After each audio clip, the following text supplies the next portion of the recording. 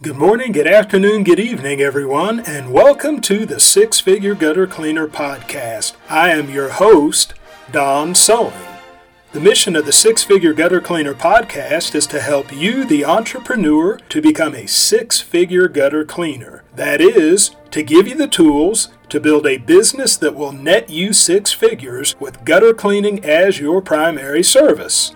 The Six Figure Gutter Cleaner Podcast is beneficial not just to professional gutter cleaners, but to home service professionals of all kinds. Whether you are a window cleaner, a pressure washer, a landscaper, HVAC tech, whatever the case may be, you can benefit from the principles that are taught in the Six Figure Gutter Cleaner Podcast. In this episode, I will talk about how to find opportunities to service HOAs. How to find opportunities to service HOAs.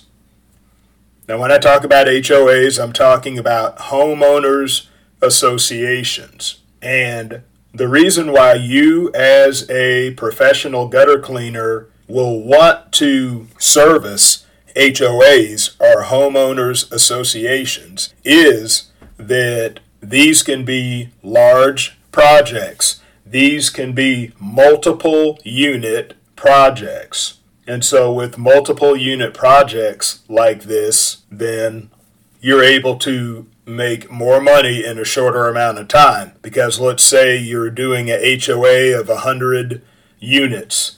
There's 100 houses, 100 units in this HOA. And the good thing about HOAs is a lot of times the homes are very similar to one another. And so you can get a good flow when it comes to doing the jobs because you're doing virtually the same type of house over and over. And one bit of wisdom when it comes to bidding HOAs is that you may want to just work with a certain percentage off of what you would normally do for a house. Let's say if you would normally do a home for $200, then you may want to work off of a percentage. You get an opportunity to do 100 homes that are all in proximity to one another, all next to one another. One thing to take into consideration is that if you had just 100 residential homes to do throughout the year, then you have to add in the cost of acquiring each of those customers and then the cost when it comes to the gas of traveling and getting to these homes to do them. Yet, if you're doing 100 homes at once, then you've eliminated all of that.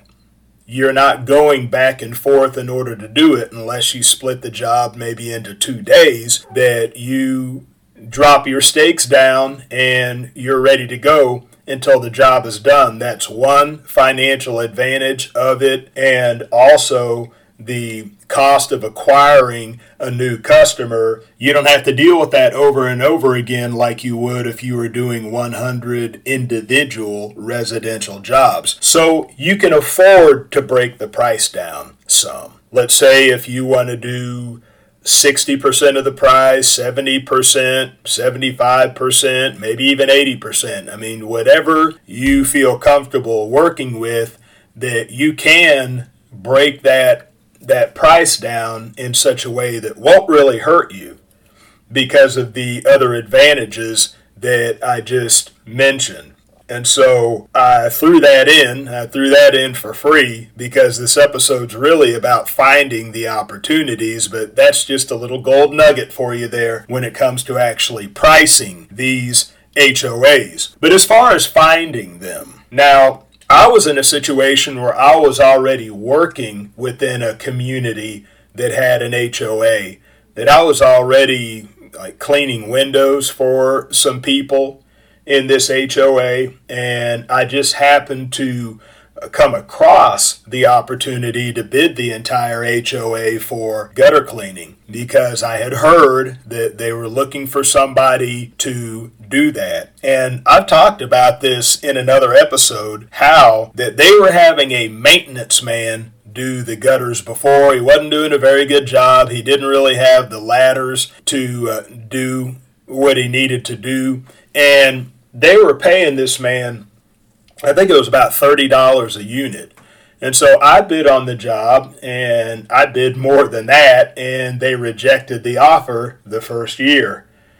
And it was maybe a couple years later that I bid on it again, and they had changed leadership as far as the board, board of directors or whatever the case is. They had changed leadership because the man who was ahead over the financials, that in my opinion, he was very tight financially. He was only looking at the numbers. And so I think it was a couple years later when I bid on it again, and I bid for the same price, and they had another lady in there. And she wasn't just looking at numbers. She wanted the job to get done, and I ended up getting the job. And since then, I've even raised the price, and they've accepted the price increase.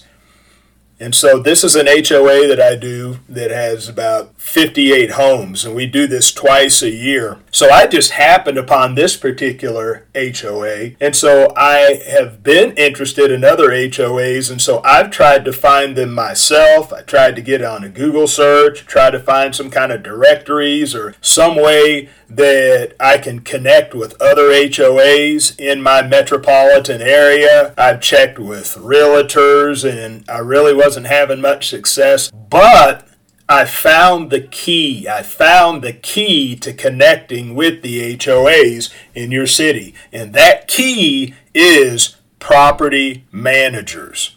All right? Property managers oftentimes act as middlemen for HOAs. You may not be able to just go directly to them and say, hey, I'm interested in bidding on cleaning your gutters, next fall. But a lot of times they'll use a property manager for a middleman. I just bidded on a job from a lady who is a property manager for a particular HOA in my city, that they had about 10 large buildings, and then they had a few garage buildings with gutters on them.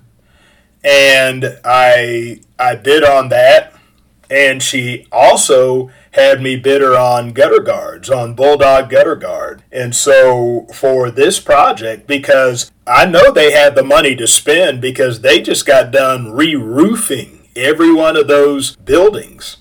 Those large, when I say large, I mean 2-story long buildings. They just got done re-roofing those buildings, and roofing is not cheap. And they're looking later in the fall to put siding and replace the gutters, and they're interested in gutter guards. And so I gave her a price for the gutter cleaning, and then for the gutter guards, I mean, we're talking, this is a project in the tens of thousands. So this could end up being very profitable for us. Now, I talked to this property manager after I had looked at everything and put my numbers together, and she told me that she is a property manager for multiple HOAs.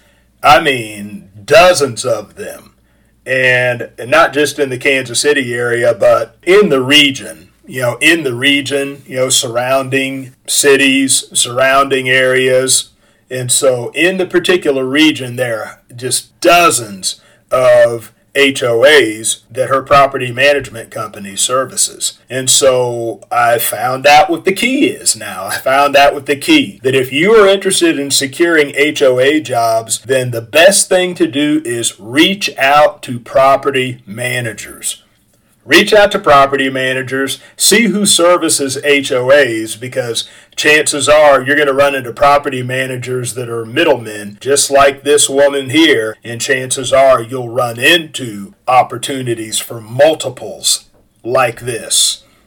So reach out to property managers, ask them about HOAs, and that should be your best resource.